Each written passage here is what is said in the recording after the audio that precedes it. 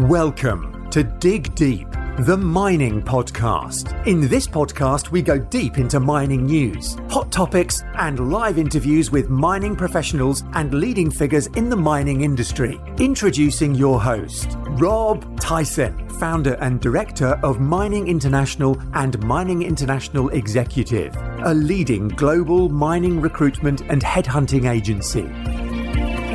Hi, mining community. Welcome back to another episode of the Dig Deep, the mining podcast. And today we're talking to Joe Battershill, who's the MD and CEO of Anglesey Mining, who are a UK mining listed company on the London Stock Exchange and have interests in Wales, Sweden and Canada. The main property is their Paris Mountain project in Wales, which hosts a significant polymetallic zinc, copper, lead, silver and gold deposit. Joe has a mining geology background, but also has worked in finance and has a well-rounded career.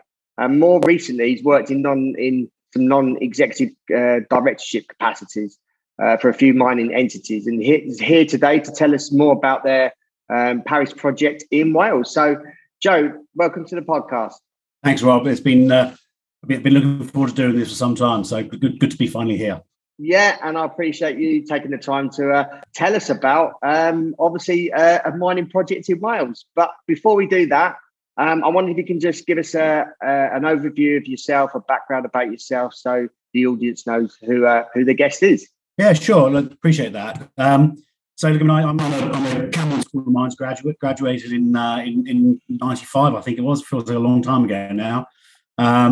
Whilst I was down in Cornwall, I spent all of my holidays working at South Crofty. So developed a bit of a taste for the underground.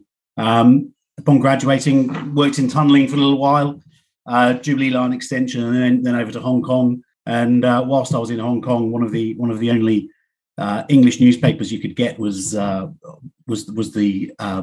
Weekend Australian, which we used to get on a Monday. And back in the days of print job adverts, probably before you were doing the recruitment side of things.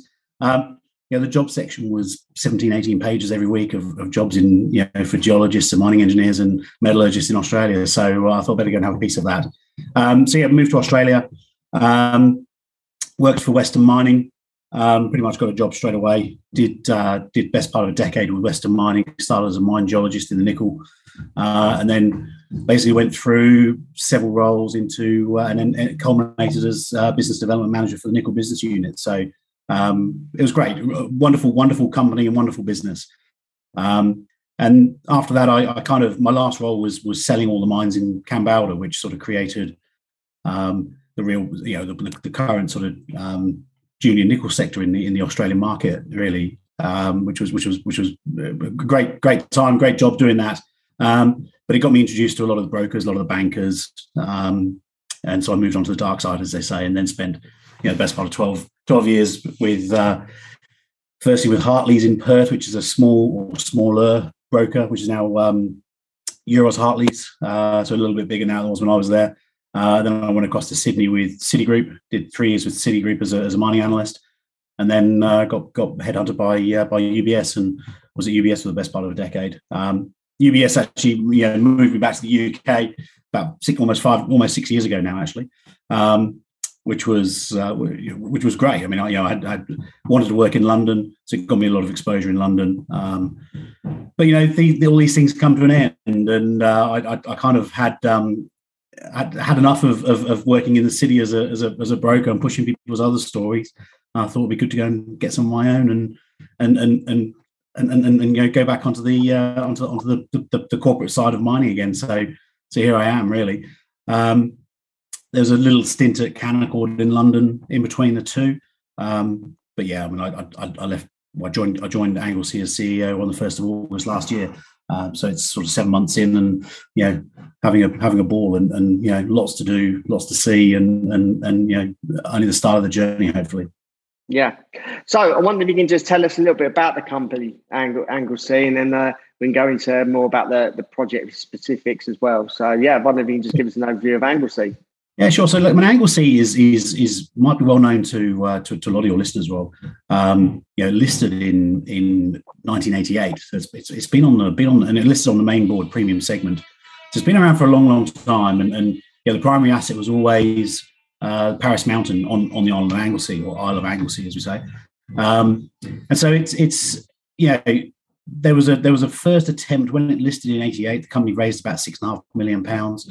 They had permission to sink a shaft on some of the more modern discoveries. They sunk the shaft, put in when that goes down to 300 meters, put in a kilometre of underground development, did some bulk sampling, and built a pilot plant. And they, for all intents and purposes, they had this thing up and running, or as a sort of a first pass. And then they got a bit waylaid with the Gulf War. They went to raise some money to extend the shaft and basically flesh out the feasibility study and fully develop it. And Gulf War hit, zinc price fell 40% in 3 months and stayed there for a decade. So it sort of it sat around not doing a lot, really. Interestingly, since 1997, there's only been 27 drill holes drilled on the Paris Mountain project, and we're drilling another 10 at the moment, but they're all infill drilling. So there's an enormous amount of unfinished business here with respect to exploration and extensions to the known mineralization. So that's we can touch on that later, but that's really exciting, I think. And then the second attempt at sort of developing the Paris project was in 2008. A group of Australians came over with a company called Western Metals. A few of them moved to the island, spent 3 or 4 months doing due diligence, and they put a bid in for the asset. And they offered they offered the board 29 million Australian dollars to acquire the project, which was accepted by the board at the time. So these Australian guys, who a few of them I know quite well, used to work in Western Mining. They went back to Australia to raise the finance to complete the transaction, and that was September 2008. And we all know what happened. The rest is history with respect to the markets from that point. So, there's been 2 sort of failed attempts, but interesting, the project never failed for any technical reasons. It's failed because of market timing, which is very unfortunate for the previous guys. But I guess that's kind of our opportunity now, and the current shareholders' opportunity now. So when the Australian bid fell over, the board sort of pivoted to iron ore because the base metals market was looking pretty bleak at that time, and the company had some iron ore assets in Canada. So the former CEO moved across to Canada, and they spanned those assets out into a company called Labrador Iron Mine Holdings, which had a very successful development. At that point, the company, the Labrador got to a market cap of $700-800 million, and Anglesey owned 45%. And then the iron ore price fell in 2013 and 2013, and that project sort of had to close, and we end up getting diluted down. So we own 12. We still own 12% of Labrador Iron Mine Holdings. I'm not involved in that. I see myself as sort of just a shareholder, or Anglesey as just a shareholder. But they're quietly working away in the background, trying to get another development going there. So we wish them all the best. And then our other asset, which came in about 7 or 8 years ago now, is this Grängesberg iron ore project in Sweden, which I think we've got sort of a tiger by the tail there, Rob. It's a very, very sizable asset with a again, a bit like Paris Mountain, a long history of production. It was closed in 1989 when the iron ore price hit $27 a ton. So, and obviously it's a very different environment now. So that's a brief history. I started the 1st of August. We're a fairly lean team, on the executive. The board have been very helpful and very, very active in sort of helping me to this point.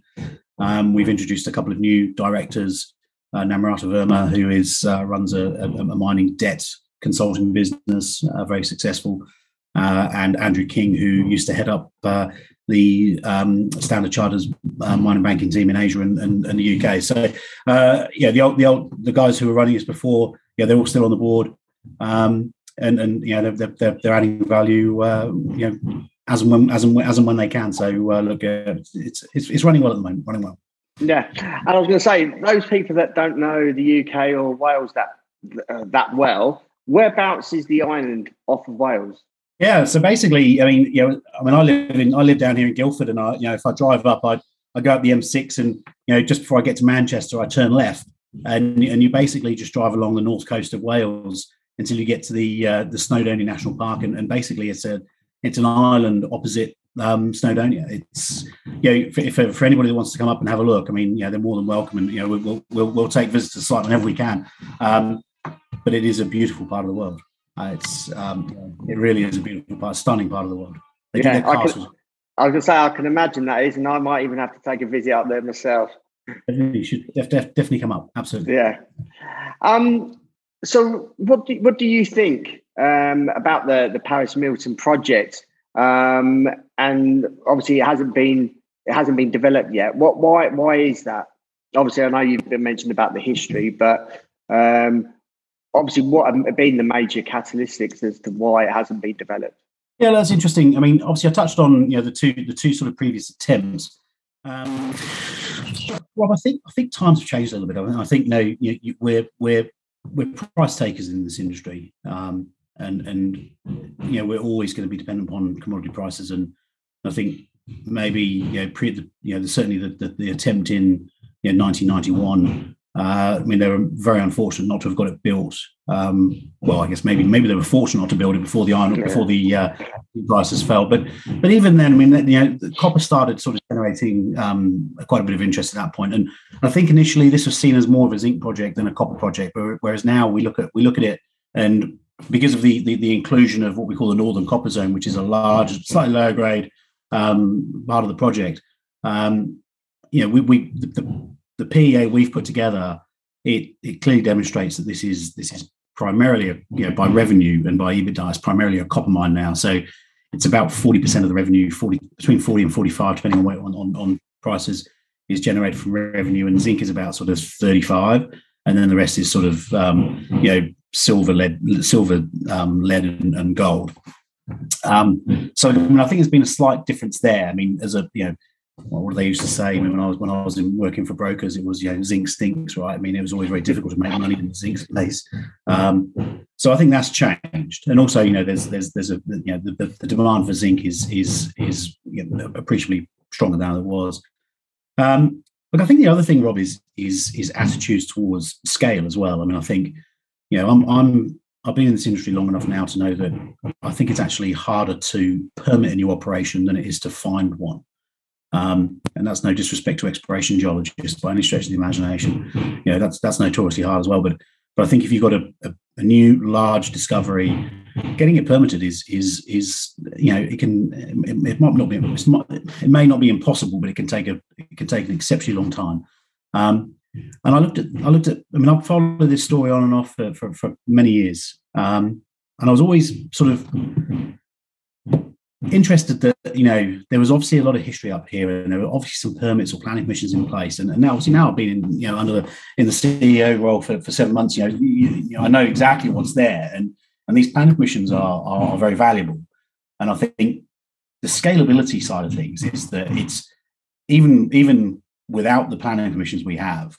I think these days it's going to be a lot easier to permit, or going forward, it's going to be a lot easier to permit small projects than it is the large projects that are deemed to be, very, very sort of environmentally destructive.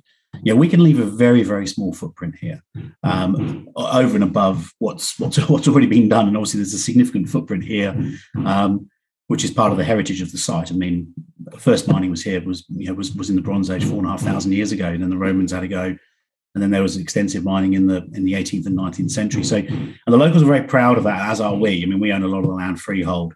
And look, I mean, we sounds cliched, but we see ourselves as part of that heritage, and whatever we try and do now, and hopefully we get this thing through to development and production. We just see ourselves as sort of the next stage of the archaeology of this site going forward. So we take all that very seriously, but I think that you've got to make the most of the metal price cycle, and I think we're coming into we're already in and potentially in an extended period of high metal prices. Whether that's inflation driven or currency driven, whatever. I mean, I think from a Paris Mountain perspective, that's beneficial, but also that scalability. I mean, this will never be a big mine, Rob. I mean, it's the PEA is for 1 million tons per annum, which sounds quite big as an underground operation. That is relatively sizable. But from a product perspective, we're looking at between 15 and 20,000 tons per annum of copper equivalent. And the split there is about sort of 8,000 tons of copper, 7,000 tons of lead, and 8,000 tons of zinc, plus 700,000 ounces of silver a year.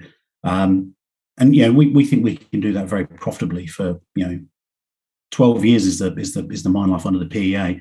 And there is extensive exploration upside along strike and at depth from the known ore bodies. So I mean, I think Paris Mountain has really got some legs to become another or a renewed metal mine in the UK. And as we're seeing in the UK, I mean, just today, I mean, there's a fairly big announcement for Cornish Metals with their Vision Blue announcement. I mean, I worked at Crofty, so I hand on heart wish those guys all the best. I mean, it's a terrific ore body and terrific deposit, and it's very dear to my heart. And I think there's a real development down there that obviously Sir Mick Davis and his crew have seen. We've seen Tungsten West, the revival of Tungsten West, and Scott Gold in Connaught up north. I mean, none of these are, and no disrespect intended to any of those companies, but none of them are massive. And I think in countries like the UK, where there's probably a bit more metal in the ground than people think, spread in different parts of the country. I mean, I think it's you can do smaller, economic and very economic developments without leaving a huge footprint. So good on those guys, and hopefully we can join. We can certainly join those in a sort of a pathway through to production. Yes, certainly. Given how long the project's been around, is there much exploration upside remaining? Yeah, there is. And we have a presentation on our website which goes into a bit of that. One of the slides on there, so this Northern Copper Zone, it's really, really quite extensive. I mean, the mineralization starts for white. There's about 4 different ore bodies there: White Rock, Engine Zone, Lower Engine Zone, and then the Northern Copper Zone. I mean, White Rock mineralization basically goes to surface. We won't be mining it from surface. We start mining about 60 meters below. But that goes down to, I mean, it's a syncline structure. So the keel of the syncline goes down to about 600 meters. So the shaft is almost halfway there. But along the keel of the syncline, I mean, there has been so little exploration, Rob. I mean, it's a big area, and you've got from surface down to 600 meters. And the current Northern Copper Zone resource itself is about 10 million tons at 1.7 sort of copper equivalent, and that's from a total site resource of about 17 million tons. So it's a major part of it. That's a kilometre long, down to 550 meters deep. Not from surface. The top of that is about 300 meters. There's the outside of the wireframe makes up the block model. 600 meters away, there's a hole that's 15 meters at 2.5% copper. There's another one at 10 meters at 1% copper. They've just never been followed up. So I think in better markets, perhaps with more momentum, this people would have the company would have had the ability to raise a lot of money and actually just really drill this out. I don't think we don't need to do that now. I mean, the way the PEA is that we have an initial mine plan of 11 or 12 years. Northern Copper Zone kicks in sort of year 6, year 7. So we've got plenty of time to get down there and sort of do some extensive exploration. But I want to do a bit of infill drilling on that Northern Copper Zone before we start mining. But look, I mean, I always say that with a drill rig, possession is 9/10 the law, and whilst you've got it, you just keep using it. So. As long as we've got the money, we'll probably put a few sort of exploration holes in there as well. Yeah. You've obviously been the CEO for around 7 months now. What's been the response from the locals around the Paris Mountain so far? I'm over the moon with the response, to be honest with you, and I don't think I'm that surprised either. I mean, we're very fortunate in that the town of Amlwch, which is the town 2 miles to the north of the mine site on the coast. I mean, that was originally there as a port. That started as a port for the copper mine back in the day. And at one point, I'll get the number wrong, Rob, but at one point it was something like the 4th largest town in Wales, because I mean the Paris Mountain mine was so big. I mean at that point it was the largest copper mine in the world. But look, it's a population now of about 3,000 people. there's been a lot of industry on Anglesey that's closed in the last decade. I mean, go back sort of 12 years and, the Rio Tinto aluminium smelter shut down. The Wilver nuclear power station, which is 5 miles to the west. I mean, that's decommissioning. There was a bromide at the Octel plant, which was extracting bromine from seawater, which is all in the town of Amlach as well. That's closed. And so they all, it's very sad. I mean, they've just seen industry after industry just close, and there's been very little to replace it. So, unfortunately for me and for Anglesey shareholders, is that most people in that village, when they walk out of their house, the first thing they see when they look to the right is a big head frame on the mountain, which sort of overlooks the town. So they're all very familiar with it. You drive into the town, and the town.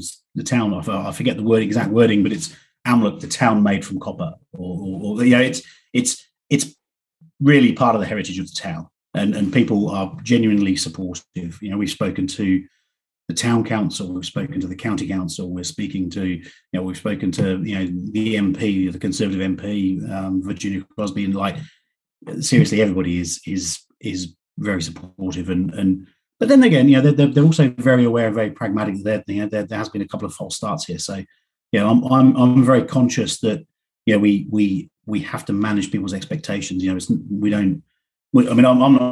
like I come in as CEO and within 12 months we've got a mine up and running. There's still a lot of work to do. We have to, finish the drilling. We have to do some confirmatory met tests where we've got to do geotech models. We've probably got to get an environmental impact assessment done. We've got to get the tailings permits. I mean, there's still work to do. So I'm very conscious that my job is to manage that expectation with shareholders, but also with local stakeholders as well. So so there's no need for people to send CVs to me just yet, but hopefully we'll get to that point. Yeah, I was just going to say, once the mine is up in operation, obviously you'll be generating workers from the local area. What other knock-on effects would affect the town or that area because of that mine being in operation? Well, so a full mining rate, we would be expecting to employ about 120 full-time direct employees at the site, and the multiplier factor around the community would be about another full-time indirect, about 500 jobs. So within the region, it's quite extensive, and obviously, we've had discussions with the town council, and we've employ local is the mantra that they expect from us and we expect from ourselves. Now, obviously, there's not going to be all the skills available, but we'll deal with that how we can, and we'll talk to Coleg Menai, which is one of the local colleges, and hopefully we can start getting courses and get people trained up to be part of this community. I mean, it's currently a mine plan is a 12-year mine plan. I think it's going to be there a bit longer. So it's worth putting that investment into the community to skill up the workforce. Many investors probably think it's difficult to permit a new mining operation, especially here in the UK nowadays. What's your response to that? And obviously, you've mentioned about some of the success stories that you've mentioned, Scots Gold, and a few others. But how difficult is it to permit mines then in the UK?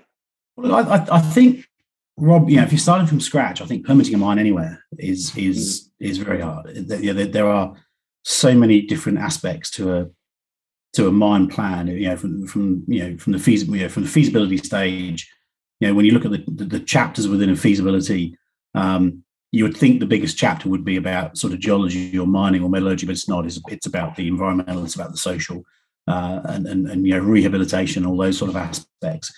So it's very, very difficult. And there's been, it depends where you are in the world, but the governments have tried to look at different ways of streamlining processes and what have you. But from our perspective, where we benefit is that we are working in what's classified as a dormant mine site. So under the UK Mining Code, we're a dormant mine site. It's not a new development. In 1989, 1990, when they were sinking the shaft and doing the underground development, clearly this was an operating site. So that gives us a little bit of a head start. Well, not a little bit, I mean a lot of a head start, if I'm honest.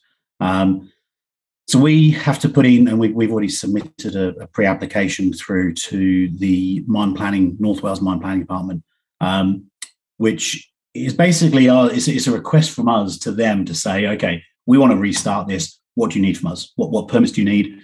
What do we need environmental impact assessment full on, or can we use the information from previous? So we're actually waiting for the response from that now, and we should get the response from that fairly soon. But we're just working on the assumption that we will need a complete EIS. So we've started some of the seasonal studies already, and really you've just got to do everything. You have a series of tasks, and you've just got to go through and knock them all off. And there's no point trying to fast track anything, because I've seen. And I've been involved with companies that have tried to fast track things, and it usually ends up as a disaster. Someone cuts a corner or something. So we want to apply world's best practice to what we're doing at Anglesey and certainly within the Paris Mountain development. It's hard to put a time frame on it, but and I'm not going to say permitting is going to be an easy process, but the fact that there's a lot of disturbance here already, there's a lot of aspect from the previous mining that we have zero environmental liability on any of the old workings. That lies with Natural Resources Wales and the Welsh government. But there are some things that we can do, that we'll be doing, that will help what they're trying to do in terms of fixing up some of the old issues. So we can have quite a symbiotic relationship with those agencies. So I think we've got a lot to offer, both from a employment perspective and from a making sure this site is I don't want to say made good, because it makes it sound like it's bad, but you know what I mean, in terms of just putting it into a position whereby when mining finishes here, there's no horrific natural disaster that's going to happen or could go forward. The company obviously has interest in iron ore assets, like you mentioned, in Sweden. How do you sort of envisage these assets fitting in with the base metals project? Yeah, sure. But the Labrador asset is, I say, I mean, we own 12% of the company, so it's a fairly passive. Well, it's a very passive equity investment. So I mean, I look at that, and I see myself as the CEO of a company that has a 12% stake in another company. If we can be supportive to them in any way, shape, or form, then obviously we'll do what we can. But I mean, for all intents and purposes, that's a business being run out of Canada, and we wish them all the best. In terms of Grängesberg, well, look, I mean, we don't know yet, if I'm honest. I mean, there's a so I think we've got a target by the tail there. The feasibility study, or the pre-feasibility study that was completed in 2012, generates some very big numbers. But I'm cognizant that we've got a market cap of £10 million, Rob. So we're not going to, we can't go out there and start developing 2.5 million ton per annum iron ore mines in Sweden off the bat. So there's a lot of work to do in terms of how we structure it, where it gets structured. And look, I mean, we've got a few ideas, and previous management obviously took the assets in Canada and in Labrador and spun them out into Labrador Iron Mine Holdings. Could we do something similar with Grängesberg? Well, we could. Or we could keep it in and raise money and do the next round of work ourselves, or we could get partners in. I think the most important aspect though is that we own 19.9% of Grängesberg. We have a right of first refusal to go to 70%, which we're currently updating the 2012 pre-feasibility study to give us a sense as to where those numbers have moved to in the last decade. I anticipate those numbers will give us a better view as to how we regard the right of first refusal and whether or when we exercise that right. And from that point, it becomes. I mean, let's say we exercise and we end up with 70%. It's then trying to get the market to understand what the valuation of Drangasberg is and how it relates to our valuation in the market today. And there's the best way of doing that is obviously to look at other comps. There's other companies out there that have assets in Scandinavia or iron ore assets in other parts of Europe that you can sort of do comps on, and you've got to just try and get the market to recognise the value of the assets that you've got, and whether that's by aggressive promotion, whether that's by bringing a partner in to fund the next round of developments, or whether it's about selling the offtake, or there's these are just all things that anybody would sort of suggest as potential opportunities. I mean, all of those things are available at the moment, and that's what's so exciting about it, is that we've got. And it saddens me to say this, but I was up there. I was on site the day that the Russians invaded Ukraine, and we sat down at breakfast that morning, and it's a tragic state of events that's going on there. And I hate to sort of talk about sort of economic benefits from that, but there's 22 million tons of iron ore that was being exported from Russia into the European steel markets, and my view is that's gone for a generation now. So the European market and the UK. I mean, even though we're not in it anymore, we're still part of Europe. We've got to look to be more self-sufficient. We've got to look to shorten supply chains, and Drangasberg has suddenly become a very, very strategic asset in that story. Yeah, and I was just going to ask, what attracted you to that particular project, and obviously why iron ore in Sweden? Well, in all honesty, Rob, I mean, for me, it's about quality. Having spent so much time in Australia and sort of working in broking and banking, and looking at all these assets in Australia, it's quite clear that the high quality product is the end of the market you want to be at, and the Swedish concentrate and pellet feeds, like Kiruna, LKAB's Kiruna and Drangasberg. I mean, they produce a sort of a plus 68% feedstock. Now, if you're putting higher grade feedstocks into your furnaces, it reduces the carbon footprint of that steel that's being produced. So, there's an environmental angle as well. Why Sweden? Well, I think Sweden's an amazing place to work. I mean, full respect to and full credit to the mines department and the government over there over the last sort of 20, 30 years. They've done an amazing job.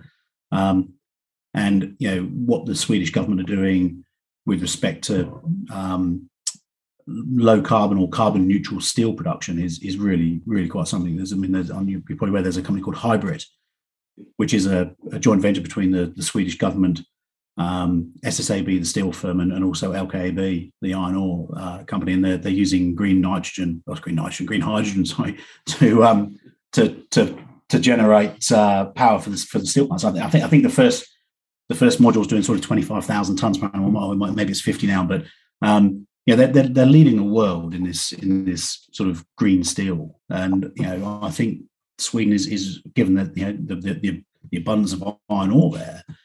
It is every likelihood that's going to be the source of European steel for the next generation. So very happy to be doing business in Sweden. I mean, it's a great environment to do business, very high quality assets and great people as well. And as a conclusion, what news flow should investors be looking out for over the course of this year? Yeah, good question, Rob, and obviously very important from an investor perspective. Well, look, I mean, we've got Paris Mountain. Corporately, we recently announced that we were doing the step down from the main board to AIM. So we had the EGM a couple of weeks ago, and our AIM admission date is the 8th of April. So everyone keep an eye out for that. That will hopefully bring a few more people into the stock. In terms of Paris Mountain, we're currently drilling. In fact, we just started the 10th and last hole of this program, and we're in the process of cutting that core now. And our geologist has been logging. So hopefully, it won't be too long before we get some assays. I think the turnaround of the labs we're using are a little bit shorter than they are in Australia at the moment. It's sort of conventional 25, 28 days. So Look, hopefully we'll start having some results out. I mean, I'm always conscious of saying timeframes, but hopefully by the end of April, we'll start having some results. Look, it is infill drilling, so it shouldn't be any surprises, but it's always nice to get some results out. We will also hopefully have the first commentary back from the North Wales Mine Planning Authority with respect to what the requirements are from a permitting perspective. We've started the environmental work, so I mean there'll be sort of constant updates on that, and hopefully in the not too distant future we'll be sort of starting to communicate our plans for doing the infill drilling of the Northern Copper Zone and bringing that forward into the next phase of study. So, I mean, Paris Mountain is it's full on. I mean, it's going to be a lot of news flow out of Paris Mountain, and with Grangersberg, well, we were originally hoping to get the pre-feasibility update done before the end of March. We did have some delays, and we said this in an update recently. We did have some delays getting to site because of COVID. So that pushed that back a little bit, but it's a matter of weeks away, and hopefully that will generate some renewed interest in the Swedish iron ore project. So, but we've got quite a bit on this year, and hopefully we'll have some more people to help me do it over the next few months as well. Yeah, certainly, Joe. I really appreciate your time. Give us an update on Anglesey and obviously making everyone aware that there is mining here in the UK and even in Wales. So, and obviously it's a historic mine, as you said, and you're bringing it back to life. So obviously wish you all the well for the remaining of this year and ongoing, and maybe come on to the podcast again later this year or beginning part of next year if you've got some further updates. Would love to. Rob, really appreciate the time and thanks to all the listeners. Yeah, and if our listeners want to reach out to you, if they want some more information, if they've got some questions, how can they go about doing that? Are you across any social media platforms? Yeah, so we're trying to get a bit more active on Twitter, LinkedIn. The website's been updated. At the start of the year, presentations on the website, and anybody wants to give me a call, my mobile phone number is on the back of the presentation. So. I'm more than happy to speak to anybody, whether they be shareholders or people who are considering being shareholders, Rob. So I'll speak to anybody. Yeah, get the news out there. Yeah, great. Spread the word. Yeah, and as you mentioned, you're being listed. Is it on the AIM on the 8th of April? 8th of April is the admission date. Yeah, admission date. Okay, yeah. So this will be out around about then. So those that are listening, have a look at all the information. Look at the website. Follow them on Twitter, and if you've got any questions, obviously you can reach out to Joe as well. So hope you enjoyed listening, and like I said, there is mining here in the UK, and obviously Joe has just given us an update on Anglesey, and obviously historic mine, as I mentioned. So appreciate if you can share this episode amongst friends, family, pass it to others around the world, wherever you're listening from, and we wish Joe and Anglesey all the best for their upcoming AIM listing and obviously moving forward with the project. So until next time, happy mining.